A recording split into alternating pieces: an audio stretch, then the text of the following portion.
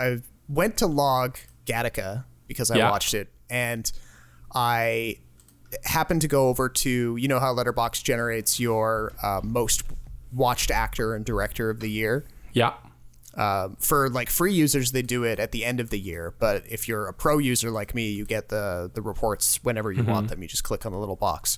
So I looked it up, and it turns out that apparently Ethan Hawke is my most watched actor of the year so far. I've seen 4 of his movies in the past 3 months somehow. Well, but he's done a lot of work, right? That's the thing, yeah. Recently? Well, he's recently, like, I mean, he was in Tesla, and then I watched Gattaca. Before that, I watched Before the Devil Knows You're Dead. I also watched, what was the other one I saw him in? Isn't Before the Devil Knows You're Dead awesome? Yeah, it's bleak, but yeah, like performances. Yeah, but it's a great film. Yeah. So anyway, I'm calling it now. I mean, if he continues to do work over the rest of the year, or if I happen to watch, like, I don't know, a decent share of movies in the next couple of months, it's going to be the year of Ethan Hawke for me. That's just what's going to happen. You could do worse, because he's actually, like, I think a really good actor. Oh, he is. Yeah, 100%. Yeah. So, I mean, it could be worse. Like, you could be stuck with Robert Downey Jr., right? Yeah. There's always, I think, basically decided to mail it in. So. Well, the Doolittle for sure. I mean, we've covered that. I really hope that he spends his Avengers dollars on something interesting in the near future, because I know he has it in him. That period where he kind of he rescued his career and he started doing really interesting work again before he became Iron Man. I mean, those are some really interesting roles that he took on in that. So I know he's got it in him. He's got to have the will. Well, speaking of Gattaca, so I rewatched it, of course, and it dawned on me how many famous people are actually in that movie. Yeah, with like bit parts. I was so surprised. We have Maya Rudolph is in there. She's covered in like nurse's scrubs, so you can't really see her.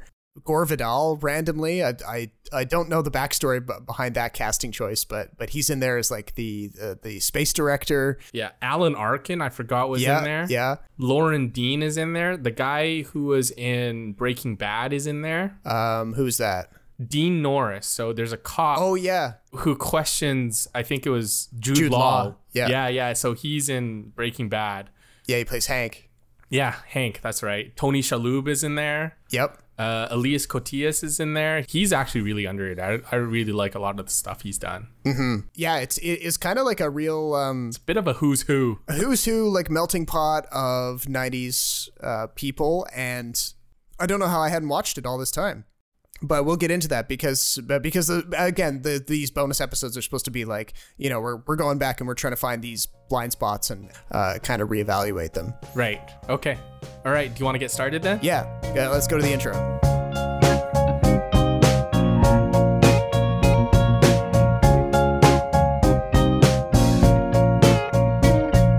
Welcome to a bonus episode of the Extra Buttery podcast, where Robert and Jason watch old movies. As promised, this week we're talking Gattaca, which is a 1997 sci-fi film starring Ethan Hawke and Uma Thurman. In a society where success is determined by science, divided by the standards of perfection, one man's only chance... How do you expect to pull this off? I don't know exactly. ...is to hide his own identity. This is the last day that you're going to be you and I'm going to be me. This has been on our radar for quite some time, but it's kind of a forgotten hit, isn't it? A little bit, yeah. I mean, I feel like you've been telling me to watch this for a long time, and... Well, we've known each other for so long now, though, right? Well, yeah, it always... I can't remember how it would come up in conversation. I guess maybe we'd be talking about some other random sci-fi, and you would say, have you seen Gattaca? And I'm like, no. And I'd seen the poster, I'd seen, clips from it as part of video essays. So, I knew it was out there. Just something was keeping me from actually seeking it out. Okay, well, we should start what did you know beforehand? I had I vaguely knew about the genetics angle to it. I knew that it had something to do with that, but I think in my head, I'd also sort of confused it with Repo, the genetic opera. Okay, I've never seen that. What is that? Which is, I've never seen that either, but I had somebody I knew in school kind of go on a long tear about how great it was once, And I never watched that one either. So, yeah, but so I knew it had something to do with genetics. I knew it was some sort of dystopian kind of a vision of the future. Right. But other than that, I went into it pretty cold. Mm-hmm.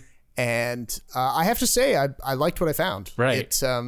At times it has a bit of like a low budget, almost Doctor Who kind of vibe to it. But not in a bad way. I mean, I think I don't know exactly how much they made it for. I know that it wasn't much of a success when it came out. So the budget was $36 million and it made around $12 million at the box office. Right. So commercially it was not well received, but since then it's become sort of a cult movie in the sci-fi genre. And what happens is usually when these movies that are really well made that don't do well, they kind of gather a bit of a following.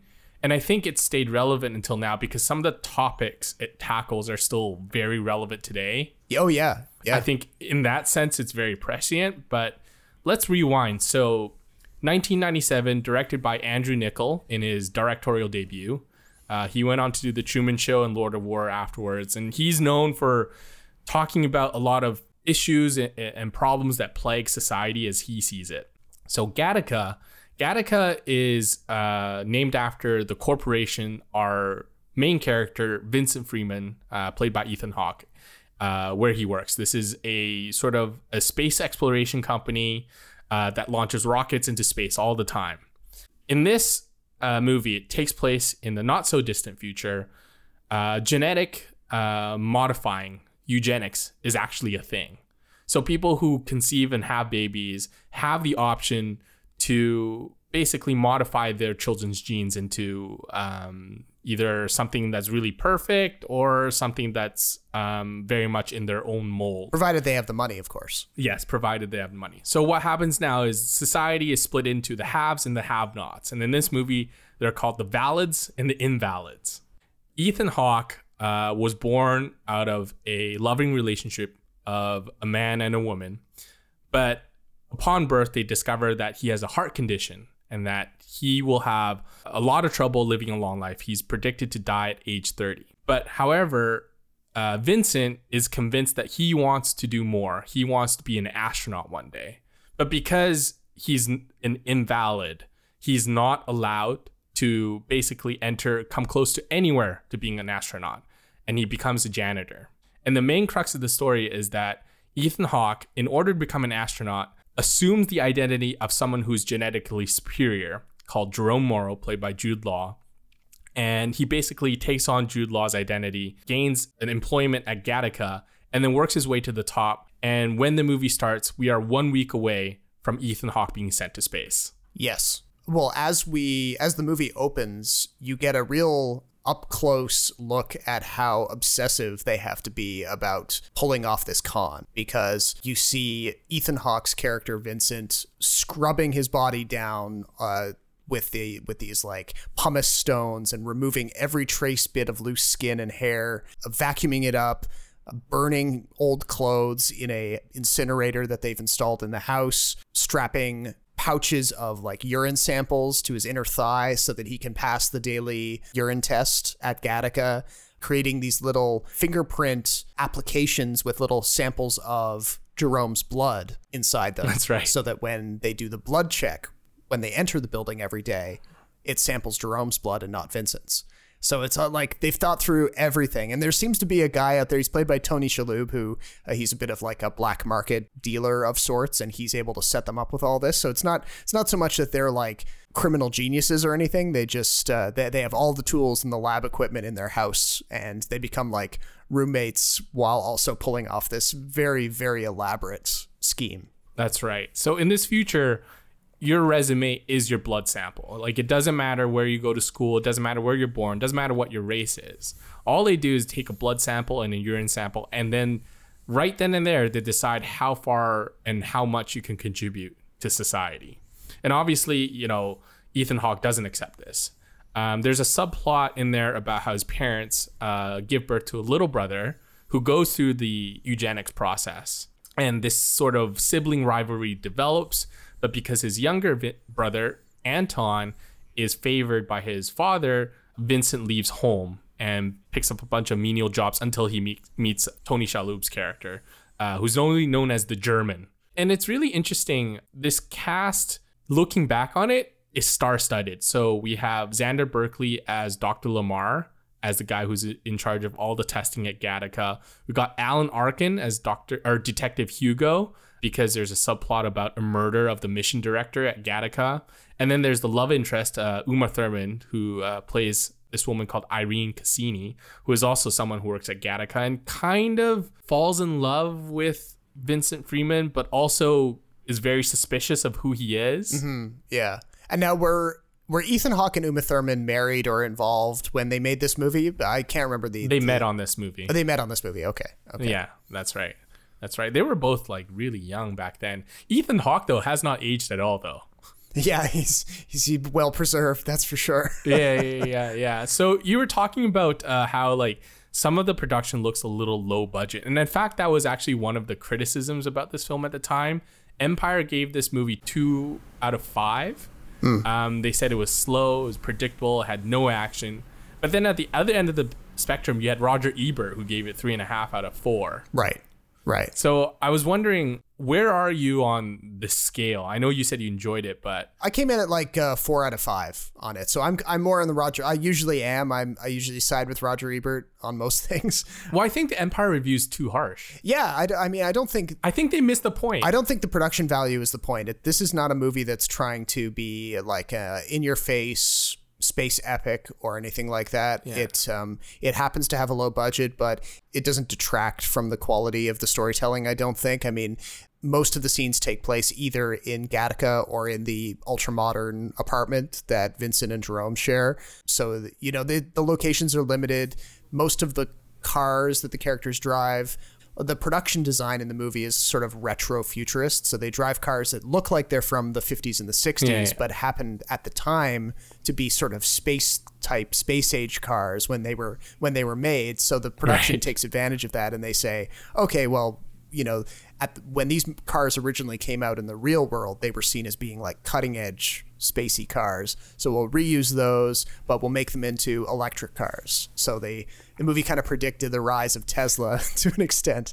Yeah, so that was one of the things about how people compared Gattaca to Elon Musk's SpaceX. Right.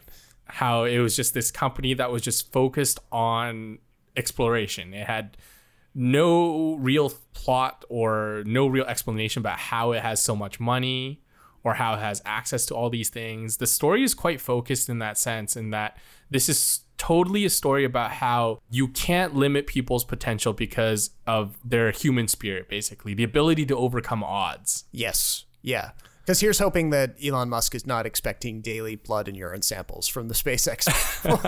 I wouldn't put it past him, but yeah.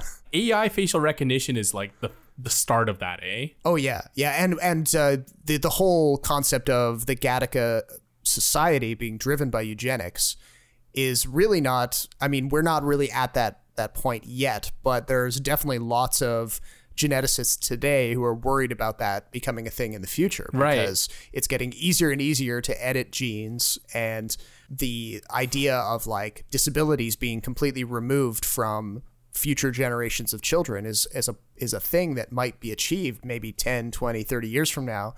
And then of course that creates all of these ethical problems for people who are alive today who have disabilities. Do they become an even more oppressed class in society if what they have is no longer even seen as being like bad genetic luck? It's something that like could be solved. Yeah. So theoretically, like an improving gene pool is good for society, theoretically.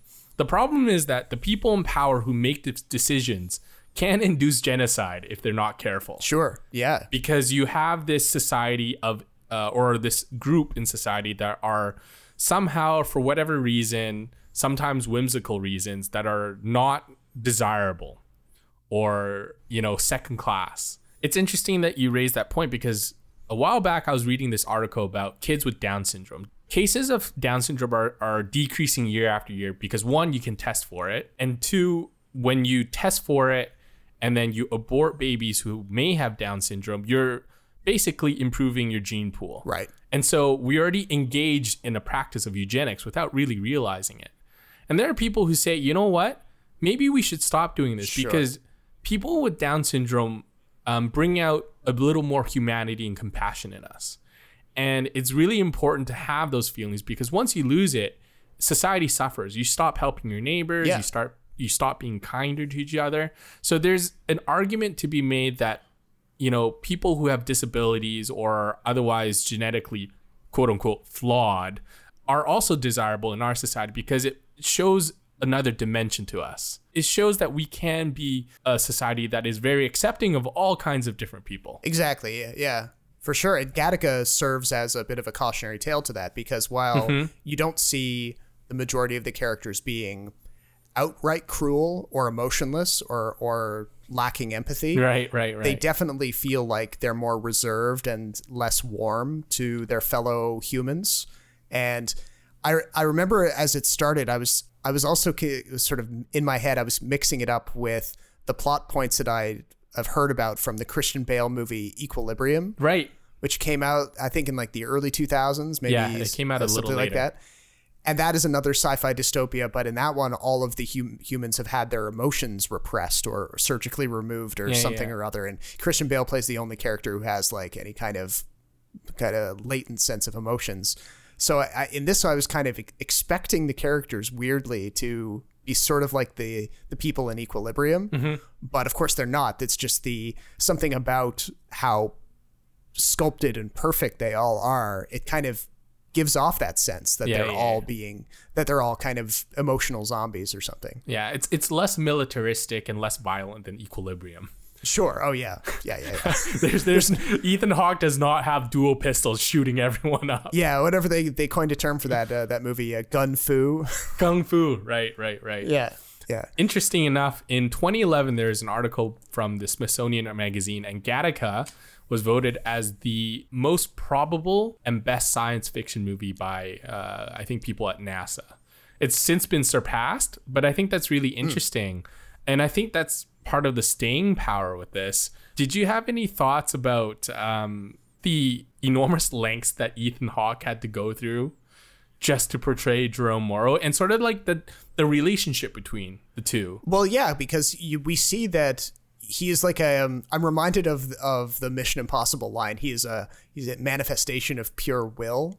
In reference to Tom Cruise character. Right, no, that's great way of putting it. Because that is essentially, you know, due to this heart condition and some of the other kind of things that they discover about Vincent when he's born, you know, he has to rely exclusively on just pure determination in order to get what he wants. And arguably he goes to lengths far longer than anything most humans would put up with, like that. Like I said, the daily ritual of just scrubbing his skin till he's raw and removing all the excess hair and burning stuff and creating all those appliances to pass the checks, and just being, even when he gets into the place, being hyper aware of how other people are seeing him and checking his behaviors so that, you know, he doesn't leave any debris around, because the cops in this movie are able to, you know, suck up things with they bring little vacuum cleaners with them to the scene of the crime, and then they use that. They're like, oh well, we found the genetic material of an invalid, therefore that person has to be the suspect in this murder investigation. None of the valids, none of the genetically superior people could possibly be suspects. So that gives you a sense of, like, you know, Ethan Hawke's character, even though I wouldn't say he has much of a character arc in this. He doesn't really learn anything. In fact, he becomes more and more determined as the movie goes on. He does experience a little bit of almost like an sense of acceptance or grief or something right at the end when he thinks that his objectives aren't going to be reached. Right. But he doesn't undergo much change. No. So on that level, there isn't a whole lot of character development, but the movie is still very clear about his motivations. But he elicits change from a lot of people around him, right? Yeah. So he's the agent of change, and the other people, you know, yeah. Yeah. So in this society, people are very much accepting of what society has become, but Ethan Hawke has shown that maybe society's rules and conventions aren't exactly proper or aren't exactly effective. Right. There's a line about how people exceed their potential, and the mission director at Gattaca says, no, if there's no one who exceeds their potential, if anything, it's because we miscalculated their potential in the first place. Right. Because then that calls back to Jerome, Jude Law's character, where, everything that they describe his character as having the heart of an ox and being this like preternaturally gifted athlete who goes to the Olympics, competes in swimming, which is actually Vincent's chosen activity as well. But it turns out that despite everything that Jerome had going for him, he still only got a silver medal. Right. And that is one of the things that's nagging at Jerome the entire time and causes him to step out in the street in front of a car and try to commit suicide. And that's how he breaks his back. That's how he and Vincent's paths cross. So the movie goes to a lot of lengths to explain that, it's on the surface, you might be able to tweak your genes, but it's not necessarily going to get you as far ahead as you think it might. What do you think is harder, living up to expectations like Jude Law's character or being stuck with no expectations like Vincent?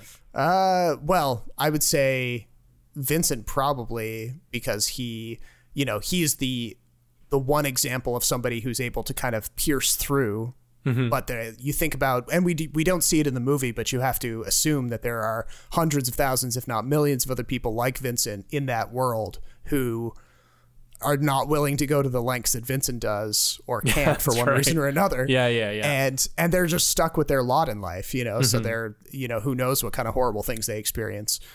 Because this seems to be a sort of a post-racial kind of world that they've imagined. Like racism is no longer race is no longer the defining factor in social status. It's all got to do with genes. Right. So, they take one thing that's like classic sci-fi, they take something that's familiar from our world and they just sort of twist it a little bit to kind of reveal something about the way we treat each other in meat space. I'd be curious to see sort of like the depression rates and rates of suicide in this society. Yeah. Because I think that would be really interesting. Like if you're an invalid, like you really don't have much to look forward to, and the drive that Vincent shows is atypical of people in that society. Yeah. Like he says to Anton at one point, like, I didn't leave anything in the tank for the swim back. That's right. He's just going like he's willing to die basically to achieve his goal. So obviously Gattaca is a sci-fi film, but is it also like a horror film? Yeah, I would say so. I mean, anything to do with eugenics is kind of horrific when you really think about it. Right. Like we're not talking like jump scares. No. But the ideas that some of this movie discusses is pretty horrifying. I hope we never get to that point. Yeah. If we do, I hope I'm not around. Yeah, exactly.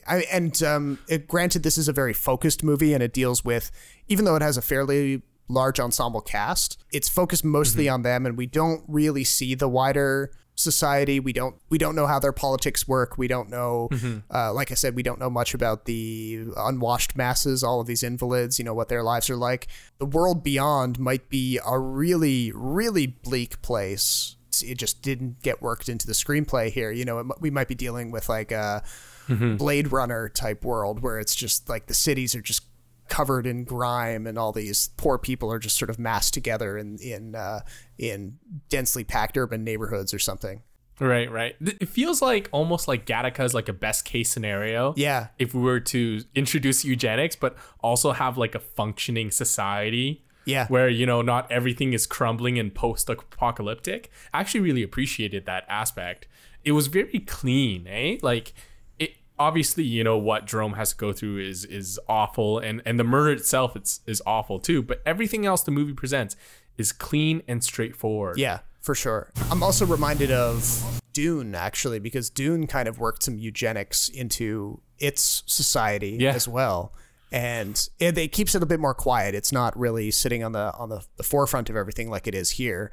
But that's an example of like how a lot of the main characters exist because of eugenics, but then there are characters like the Harkonnens who are, they're able to carve out a niche in an otherwise very preordained society just because they're violent and cruel enough to kind of grab a little piece for themselves. Right. But in this it's very, very scrubbed down, very And that's, I think, why it reminded me a bit of the old school Doctor Who episodes, because, again, they were dealing with pretty tight budgets on that show. And it's easier to make like a super minimalist set without a whole lot going on a low budget than it is to actually fill a space with all kinds of garbage. Right. Because you actually have to buy the garbage to put on your set. Right. And we talk about this like really rigid society in Gattaca too, but all the characters we meet in Gattaca are anything but. Like, for example, Vincent's brother Anton ends up being the detective who's in charge of the murder investigation. Right. And even though he knows that Vincent is guilty of fraud, he still gives him a chance. They go for that midnight swimming competition at the end. Uma Thurman, even though she's raised in this society, she also, I guess, gets a little soft on the inside. Yeah. And forgives everything that Vincent has done. And obviously the Dr. Lamar at Gattaca, he's also sympathetic to Ethan Hawke's cause. Because he knew all along too. He made some joke about how right-handed people don't hold their dicks with their left hand when they're doing a urine test. Yes. Which I thought was a hilarious line. Oh yeah. I feel like that line has been used in other sci-fi movies before. Maybe, yeah, just a little winking nod or something. Yeah, exactly. So it was very interesting to me that everyone in this movie, almost everyone, still has that compassionate side to them. Yeah, that is interesting, because you really don't have characters who are like some sort of dictator politician type character who is the one enforcing the eugenics.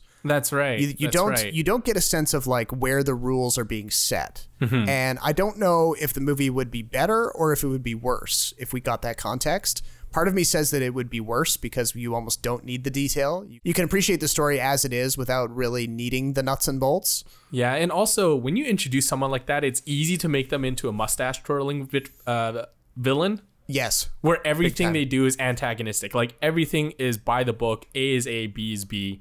And those type of villains, I think, end up being very uninteresting.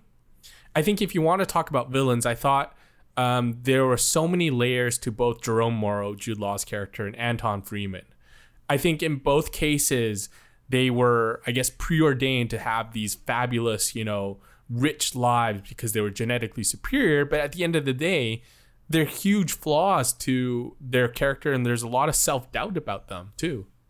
Yeah, I wasn't paying a whole lot of attention to it, but part of me just watching as many movies as I have, I half expected Jerome, Jude Law's character, to betray Vincent at some point. Right. And, kind of side with his folks, with his people, the, genetically perfect.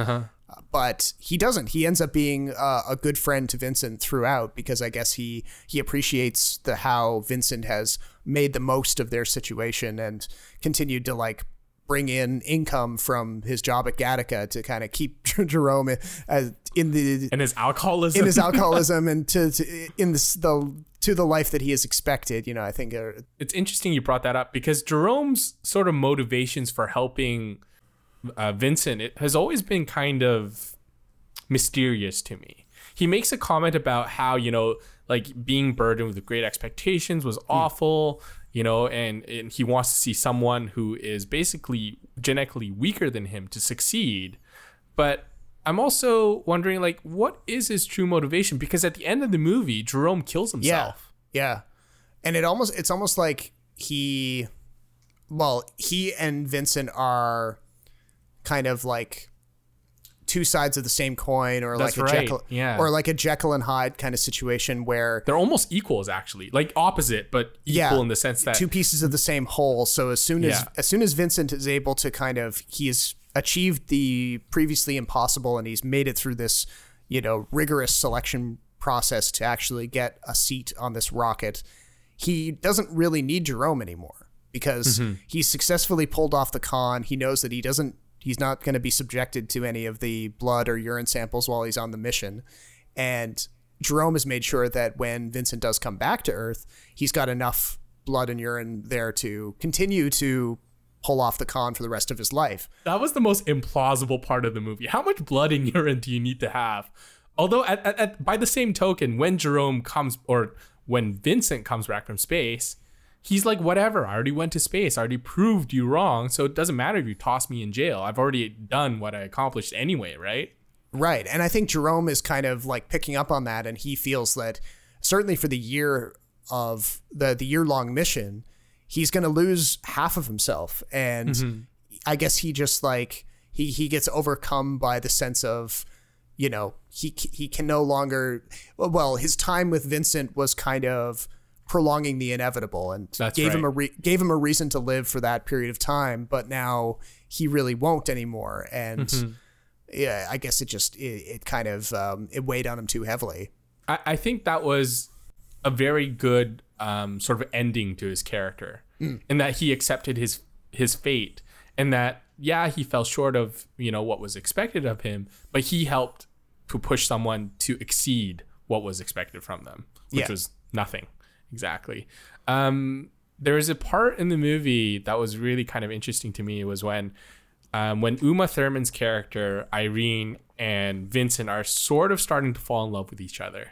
And she kind of steals a strand of his hair so she can go to this like place where they can send out a DNA report based on your sample. Yeah. And then tell you how good this person's genes are. Yeah, it's like a matchmaking service, but crossed with eugenics. It's really screwed up. The future of Tinder, I guess.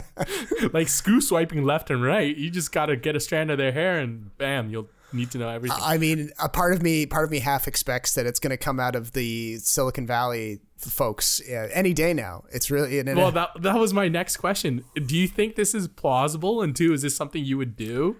It's not something I would do, but I could 100% see it happening. And I feel like, honestly, I don't even know what the regulations against it might be, because people... Oh, there's tons of privacy laws this would violate. Well, tons. Okay, well, yeah, that's a good point. Like the privacy stuff, like sharing the information. But already people will willingly go and do a DNA test for funsies just to kind of explore their ancestry, for example. But the hilarious part is that insurance people, insurance experts, financial experts will tell you maybe you don't want to do that because insurance companies these days can ask you as part of a screening process for a new policy, hey, have you had a DNA test? We want to see that before we approve or deny you. You know, we might adjust your rates as a result. And that is that one thing has warded me away from getting any DNA testing done, because I don't want to pay more money than I already have for something that I like, some disease that I don't know I'm going to get. Like, or like if you just have a family history of something, right? Like if you have a family history of heart disease or cancer or anything like that, it could really prevent you from being able to do things that you otherwise, you know, could. Yeah. Even the knowledge of it might change the way you live your life, because you might say, maybe I'm not going to take that big vacation with a lot of like heavy duty hiking, because now, you know, I'm worried that I'll fall down and have a heart attack. And, you know, if you hadn't had that test done, it's that kind of like ignorance is bliss kind of question, right? Right. Which is actually kind of funny, because I remember last episode with the Extra Buttery podcast, we were talking about Minari and how David has the heart condition as well. Yeah. And he's treated differently for that reason. But his grandma is the one just like, whatever, just, you know, let's see what he can do without all this stuff hindering him. Yeah. And you could apply the same thing to Vincent. Yes, for sure. Did you find the symbolism in this movie really heavy-handed? But like with the names, especially like Cassini, you know, Vincent Freeman. A little bit. It was a little bit like Gattaca, the letters even GATC in regards to the DNA. Oh yeah, they had the compounds in the DNA molecule. Yeah. The Gattaca one I was fine with, because I think that's clever enough that it's not kind of hitting you on the head.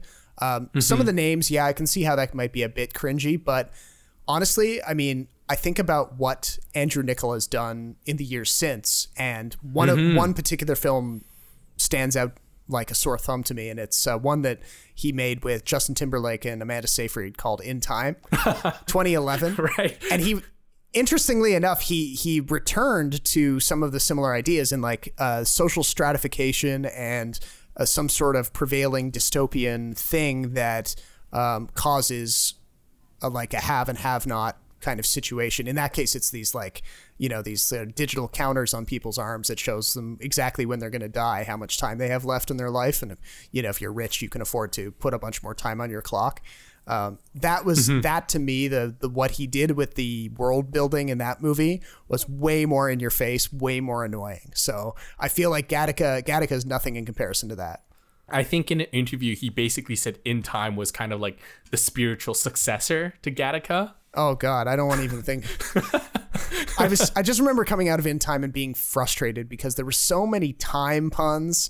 It was like right. Stuff like I'm gonna clean your clock and things like that. Well, I mean, I think that's just the nature, because he tackles so many like problems in regards to society about that. So in order to make the themes, you know, very prevalent and clear in the movie, sometimes he kind of has to hit you over the head with it. A little bit, but I still think he went too far within time. I think I would have got the concept very easily without any of that dialogue crap. It was, yeah. Are you sure it's not because it's Justin Timberlake in the lead role as well? Maybe for you, but I'm not opposed to Justin Timberlake's acting. I feel like he can do a decent to good job given the right material. So that wasn't a question for me. It was entirely the script. Also, there's a scene where like Olivia Wilde is playing Justin Timberlake's mom, and they're what? Yeah, because like of course in this world, you know, you can be immortal if you just keep adding time to your arm clock. Right. Okay. So she plays his mom, but then some series of events happens and she's about to die, and they're like running at each other in this empty warehouse district or something, and they're running at each other and the movie is drawing this sequence out more and more and more and more. And then they kind of finally run together right as she dies, and it was so melodramatic and so unnecessary. I was done with the movie then, and it was like that was the half-hour mark. Right. I think melodrama is like kind of his calling card, because there's a bit of that in Gattaca, and then there's definitely a lot of that in the Truman Show. Yeah, but I feel like it's used well in the Truman Show. Right. Yeah, because, well, I mean, it's a very funny concept to begin with, right? And yeah, there is like a distinct lack of humor in Gattaca, other than Jude Law's performance, because he plays this like really grumpy dude. Yeah. He almost forces you to like take these things seriously, and because it's slow and contemplative, it kind of makes you think a little bit. But there are parts of Gattaca that are very exposition heavy. Oh yeah, like the first 15 minutes is just Ethan Hawke explaining what society has become. Yeah, they do a lot of it in voiceover, and maybe that was also a result of the lower budget. You know, it's fair. It can be tough if you don't have the money for like these big crowd scenes, or, you know, painting the picture of the world at large. And, you know, so voiceover is a pretty cheap way to kind of to download all that necessary info. But but it was clear though. Like it wasn't muddled. No, it wasn't muddled. They communicate what they need to communicate very easily. And the only thing you could say about it is maybe there's a bit too much of it, but not so much that it like wrecks the experience at all. Well, yeah. I mean, one of the best parts of this movie is that it's 100 minutes. Yeah. Like, it's the perfect length for a movie that is so focused. Yes. I thought the music in this was incredible, but was there, like, something or a scene that you really, really liked or stood out to you? I'm trying to think now. I would say, well, one sequence that I really liked was what they were doing when Vincent is on the treadmill. And he's got a little device on his chest that's monitoring his heart rate, but he's modified it so that it plays a recording of Jerome's heart rate. And that at the exact same time, he's overhearing the investigation from the detectives who are standing nearby. And obviously he knows that they're looking for him, but they don't know that it's him yet. So there's a couple of different there's like an A plot and a B plot that are intersecting. He's got to try to continue to... It's a cat and mouse thing. But he's got to keep a straight face. He's got to focus on the workout at the same time. And then at the very end of it, he has to rush off into the locker room because he's nearly dead from overexerting himself. So that was a pretty tight sequence. Then another one that kind of stuck out at me was the bit where he wakes up in Irene's house after they spend the night together, and he's looking around, he's realizing how much genetic material he's left around, just like skin not to mention and hair. Probably inside her too. yeah, exactly. So he like rushes out onto the beach and he's just like scrubbing himself down with a stone that he finds on the beach and just completely buck naked in the waves. And it was this kind of like primordial kind of image that I really liked. It was kind of like he had just sort of crawled up out of the water or something. Yeah. The visual is very striking, right? Like it's almost like he was born out of the ocean, like Aphrodite, you know? Yeah. Just like this brand new, because we always like water is so overused in movies as sort of like this cleansy thing, right? Yeah. And it's really apparent too when they go for the swim, when he's swimming against his brother, how they're butt naked. Yeah. And it's sort of like a fresh start for both of them. I thought that was kind of interesting and kind of funny. There's one scene that made me laugh that I just kind of thought of, and it's the final scene where Vincent enters the rocket ship. And if you notice, they're not wearing astronaut suits. They're not. They're actually wearing business suits. Yeah. I don't know if that's an artistic choice, because they sort of like end with a close-up of his face and his eyes as he's looking at the stars. Yeah. But did you have any thoughts about that? I thought that was really hilarious. I did think that was funny. I mean, I think that's an example of like artistry crossed with budget constraints and just trying to come up with the best solution that is the most kind of artistically fulfilling, but given the fact that they couldn't really afford to build fancy looking spacesuits probably. Or maybe they could. I don't know what they spent their money on, but it definitely had that vibe. Just everything about the way that set was put together, and the fact that you don't see much of the rocket. You know, it's all they didn't spend a whole lot on like exteriors of rocket effects or anything. It's always in the distance that you see the rockets taking stuff like that. But yes, this society has advanced very far, and to the point where they can just board rockets with regular street clothes, and they're really confident that those things aren't going to blow up partway off the launch pad. Yeah, I mean, they perfected that technology somehow, right? Where they're sending, I think they said like they're sending rockets up once a week. Yeah, or no, a couple of times a day. I think they said. Oh yeah, 12 a day. They said. Yeah. Imagine how much fuel you're burning through for all that. Yep. How much millions and billions of dollars you burn through. That's insane. Again, but it's more evidence that this movie is the main thing that is inspiring Elon Musk for SpaceX, because that's exactly what he's wanting to see from all of these recent rocket tests that he's been doing. He wants rockets taking off and like ferrying people onto the other side of Earth, and for all these like kind of low orbit travel and things like that. So something tells me that he's not going to be able to really reach that until you're able to just board a rocket in your business suit like they do in Gattaca. Yeah. My favorite scenes weren't really like, there's no particular scene that stood out. The image that stands out to me most is him scrubbing himself in the incinerator shower that he has. Oh yeah. But part of what stuck with me more is the dialogue some of these characters have, especially in regards to society. Like, I love the dialogue where when he's a janitor at Gattaca and his boss is saying, "Never in a million years will you be on the other side of the glass, just because you're not, the right type."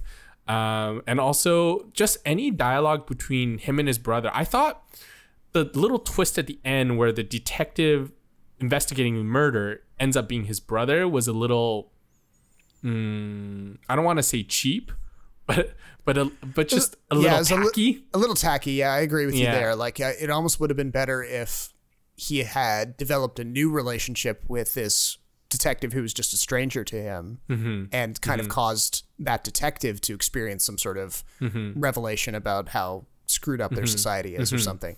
But I guess they did, like, in a storytelling level, they did want to return to the stuff that they'd set up at the beginning, and have, I think, that's for sure a stellar storytelling choice. And that's why I liked it, because the brotherhood, the dynamic they have is really interesting. And I wish we kind of got more backstory with their parents too, because at some point it really felt like mom and dad had different ideas.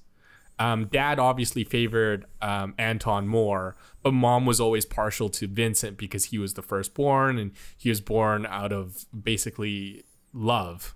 Yeah, I almost wanted them to do a little bit with like the parents kind of having a real fight over the fact that they decide not to give Vincent the name Anton, Right. As soon as they discover that he's genetically inferior. Right, because his dad, right, in the room, in the delivery room, he's like, no, this kid is not worthy of being named after me. Yeah. So I almost wanted like some sort of scene where the mom and dad have it out, but I guess it would have taken the focus away. I think so too. But it would be kind of funny just to see that play out like that behind the scenes kind of thing where they're like, oh, what? You don't like him all of a sudden? Because, yeah. Final thoughts about the movie?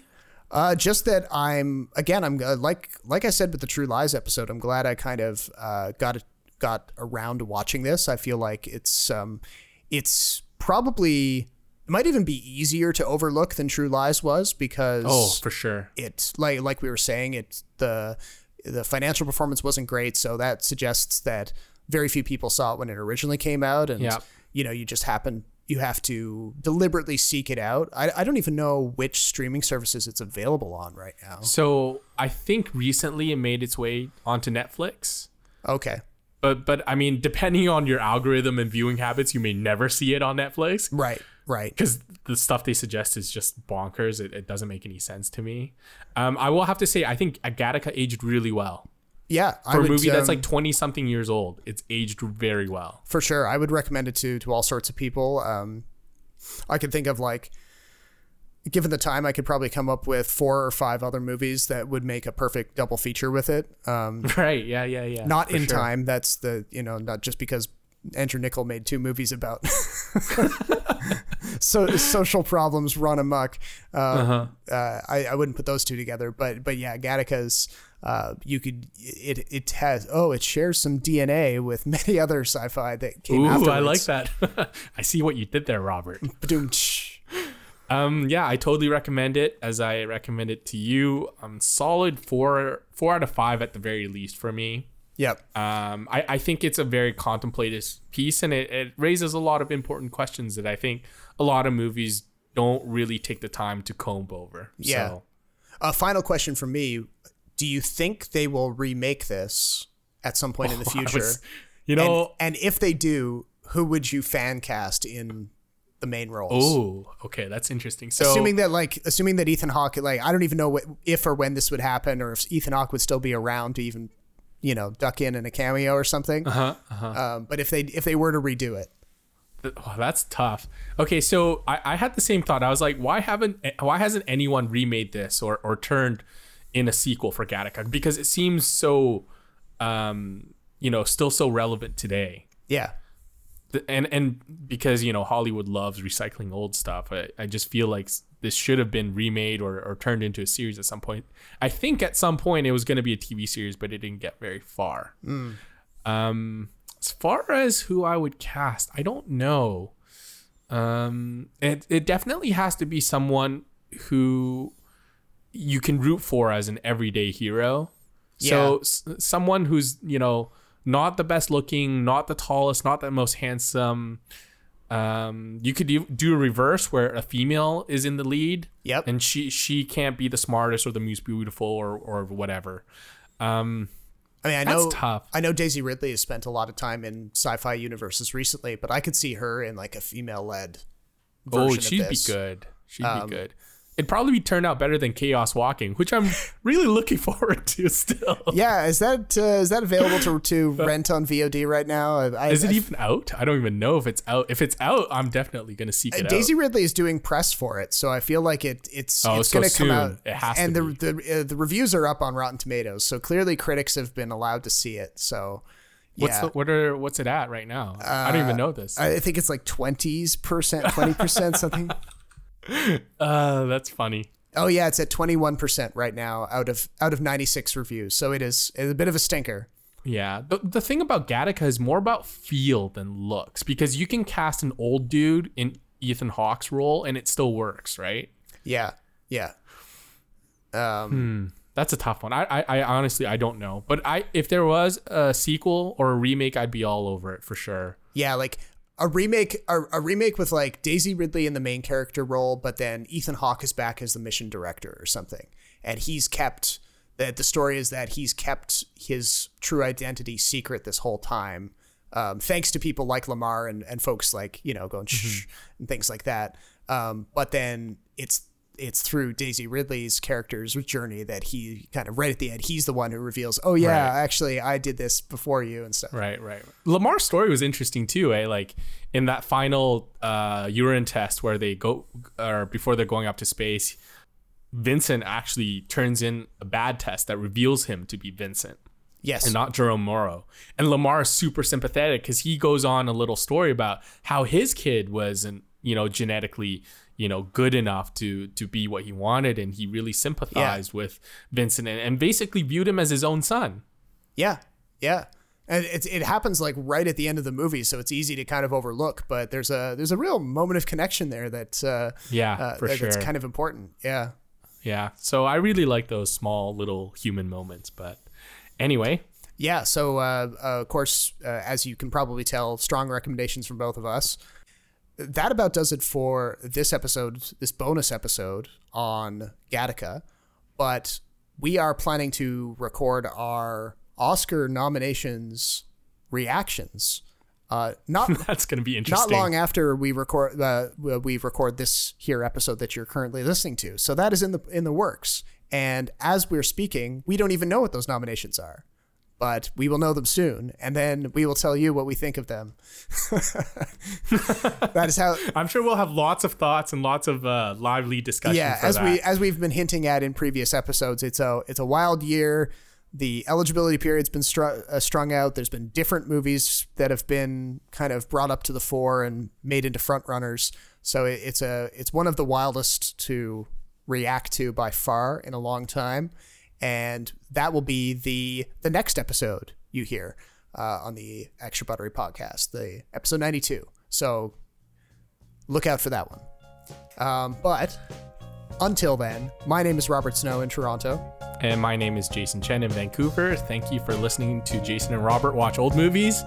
We'll talk to you next time.